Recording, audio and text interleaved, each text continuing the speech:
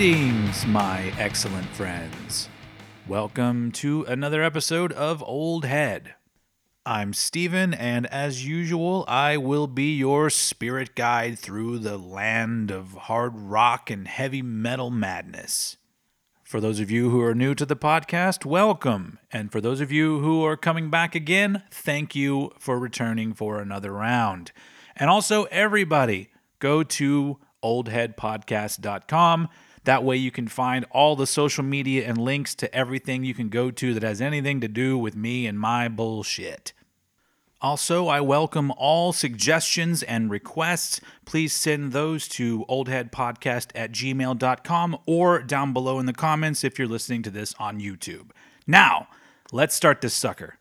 On this coming Saturday, March the 2nd, 2019, I will be turning 41 years old. And to celebrate my birthday this year, I will be traveling to the city of Lubbock, Texas, which is about 6 hours from where I am, and I will be seeing my favorite band of all time perform on my birthday. That band is the mighty Metallica. So, to mark the occasion, I decided this episode would be all about Metallica. And I know that you can pretty much go anywhere on the internet to any number of other podcasts or blogs or what have you and see all sorts of shit about Metallica. It's all out there. So I decided to take a little bit of a different approach and present this podcast as my Metallica story. Now, by the time I heard anything about Metallica, they were already 4 albums in. Now, mind you, I was 11 years old, so I wasn't really privy to the whole heavy metal scene and what have you. But if my memory serves me correctly, there was a night where I was watching television, and the show I was watching was a show that came on the USA Network pretty late at night, and that show was called Night Flight. And Night Flight was an interesting show because it was kind of a collection of all this sort of odd stuff. Short movies, animation, music videos, interviews, all this stuff. And one night I was watching it and they played the music video for the song One from the album And Justice for All. And I clearly remember feeling that the whole thing seemed a little bit scary to me.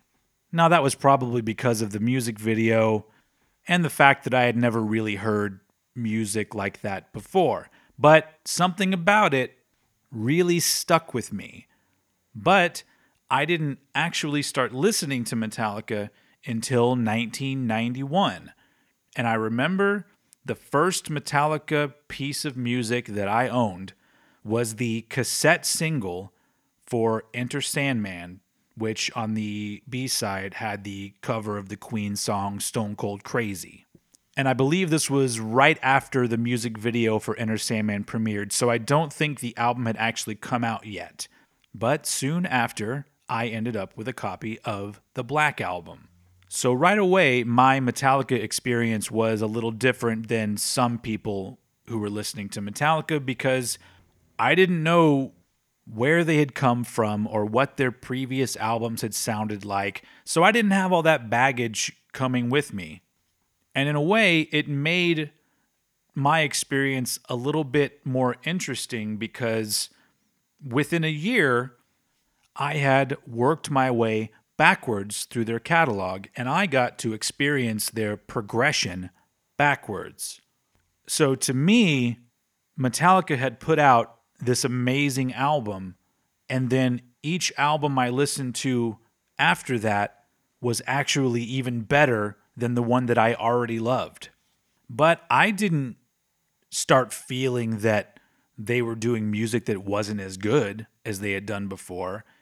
I was just enjoying being on the journey. And so I became pretty obsessed with this band. And then I remember in 1992, for Christmas, I got the double VHS, A Year and a Half in the Life of Metallica. And this was my window into who these people were, and I found myself loving them even more. They were like my buds that made this amazing music. And so I spent the next couple years listening to all their albums, watching that video, watching Cliff 'Em All, getting to know the story of the band. And then finally, in the summer of 1994, before the beginning of my junior year of high school, I finally got to see Metallica live. And they played at a venue in Austin, Texas that doesn't exist anymore that was called South Park Meadows. And the show that I bought a ticket for was supposed to be Metallica, Alice in Chains, Suicidal Tendencies, and Fight, which was Rob Halford's post-Judas Priest thing. It's not good, but whatever. I'm sure some of you probably think it is. Anyway, I was very excited because around this time I was also very into the band Alice in Chains. And unfortunately, Alice in Chains ended up dropping off of the bill, apparently because Lane Staley had to go into rehab. We all kind of know how that ended up working out, unfortunately.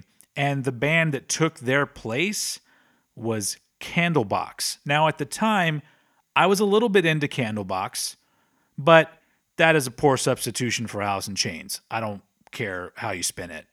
But that didn't matter too much because I was finally getting to see my favorite band perform live.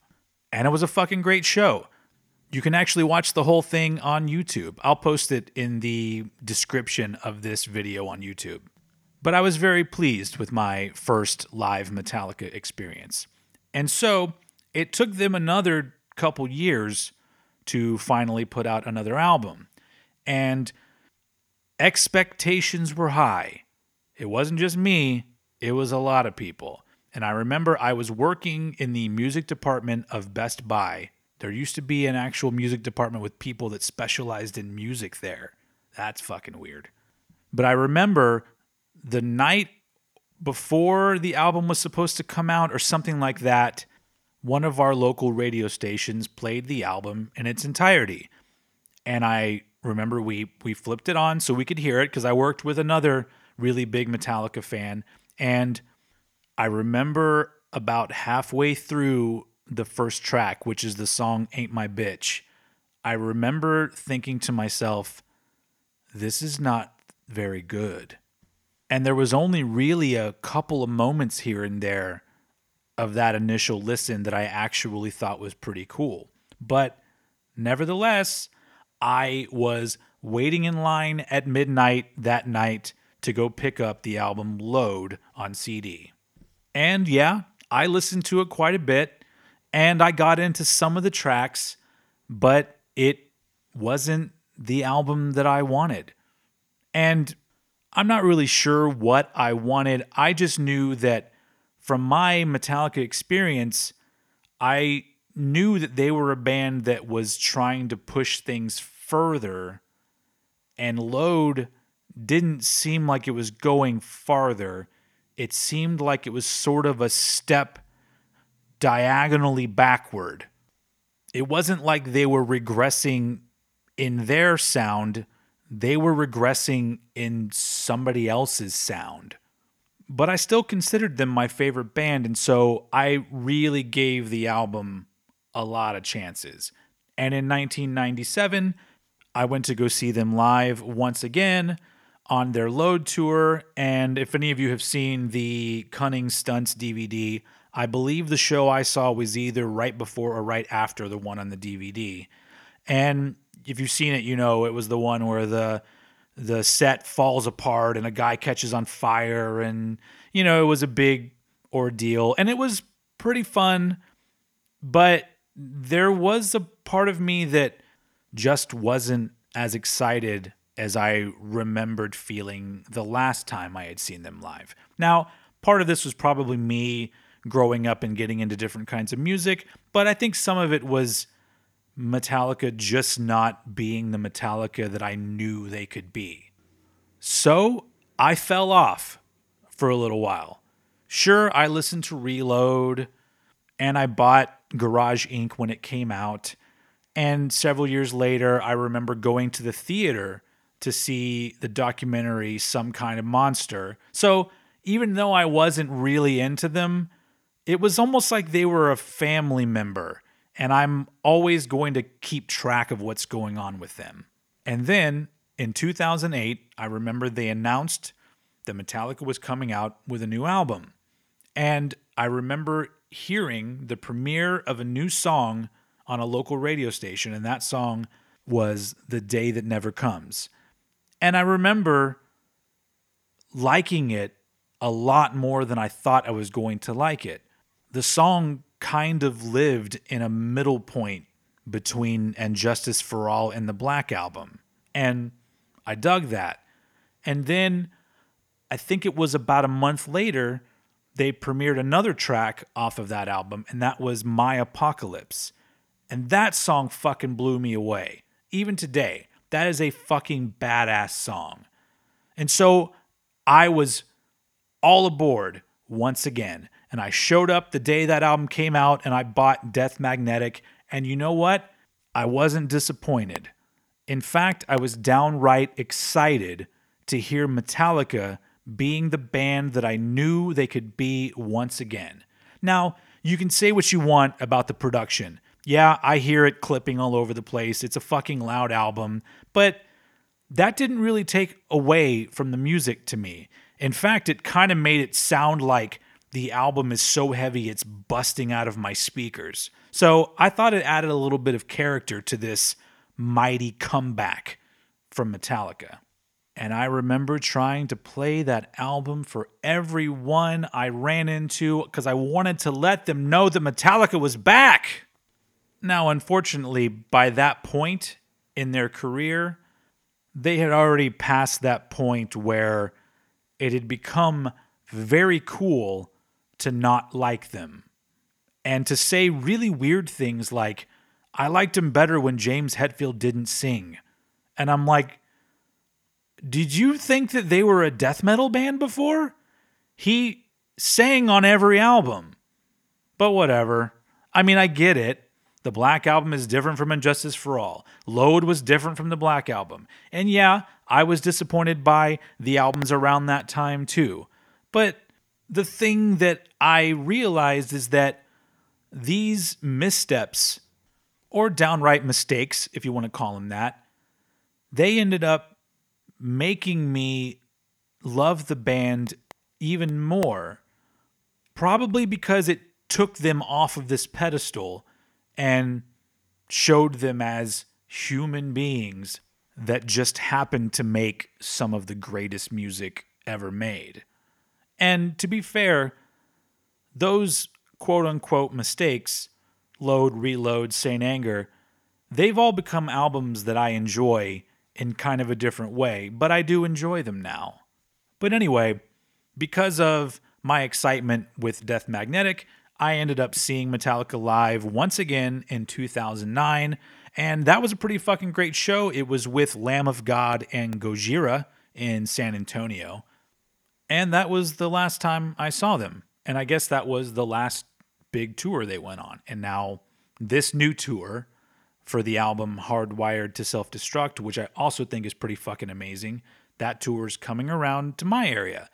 And 30 years after the first time I heard them, I get to see my favorite band play live on my birthday. So that's pretty fucking sweet. So for those of you who are still listening who may not know a lot of Metallica and don't really know where to start, let me help you out a little bit. Now, my favorite album, as you may have heard before, is the album Ride the Lightning, which is their second album that came out in 1984. But I would have to say that the way that I got into them is the way to do it. Start with the Black Album that came out in 1991, and that's got the songs Inner Sandman, Nothing Else Matters, The Unforgiven, Sad But True, Wherever I May Roam, all the quote-unquote hits. And then if you get into that one, just work your way backwards. Discover how the band ended up becoming the biggest metal band in the world. And if you have about 3.5 hours to spare, go watch A Year and a Half in the Life of Metallica and tell me when it's over that you don't want to fucking hang out with those dudes too. But for those of you who have fallen off and think you're too cool for school, I don't know if I can really help you. you're not going to find what you're looking for. And if you happen to be one of those haters that feels the need to make a smarmy comment on every post that's done about the band online, just get over yourself. Find something better to do with your time. There are plenty of bands and musicians and artists out there that I really don't fucking like. But you know what? I just keep that shit to myself. And occasionally maybe I'll vent to my fiance about them. But that's about it.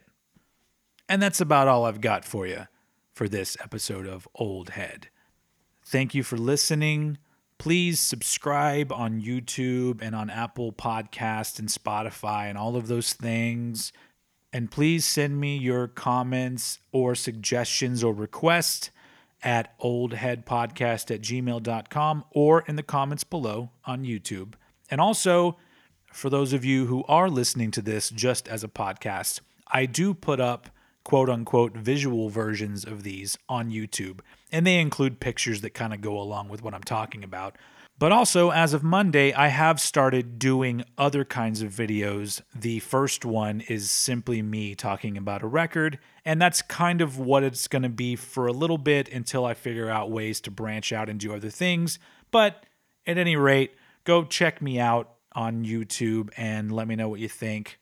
And also go to oldheadpodcast.com, and there you can not only get the links to all the different ways to listen to me, but also the social media links and also the links to my music, which is a project called Supporting Actor. And that's about all the plugging I'm going to do today. I'm going to get out of your hair. If you've made it this far, you're a beautiful person. Thank you for coming back. Or thank you for giving this little podcast a shot, and I hope you come back. So, next time I talk to you guys, I will have already seen Metallica for the 4th time. And so in honor of that, I'm going to wrap this podcast up by giving you a James Hetfield mighty, yeah, yeah! All right, that was kind of stupid. Thanks for listening, folks. I'll see you next time. Bye.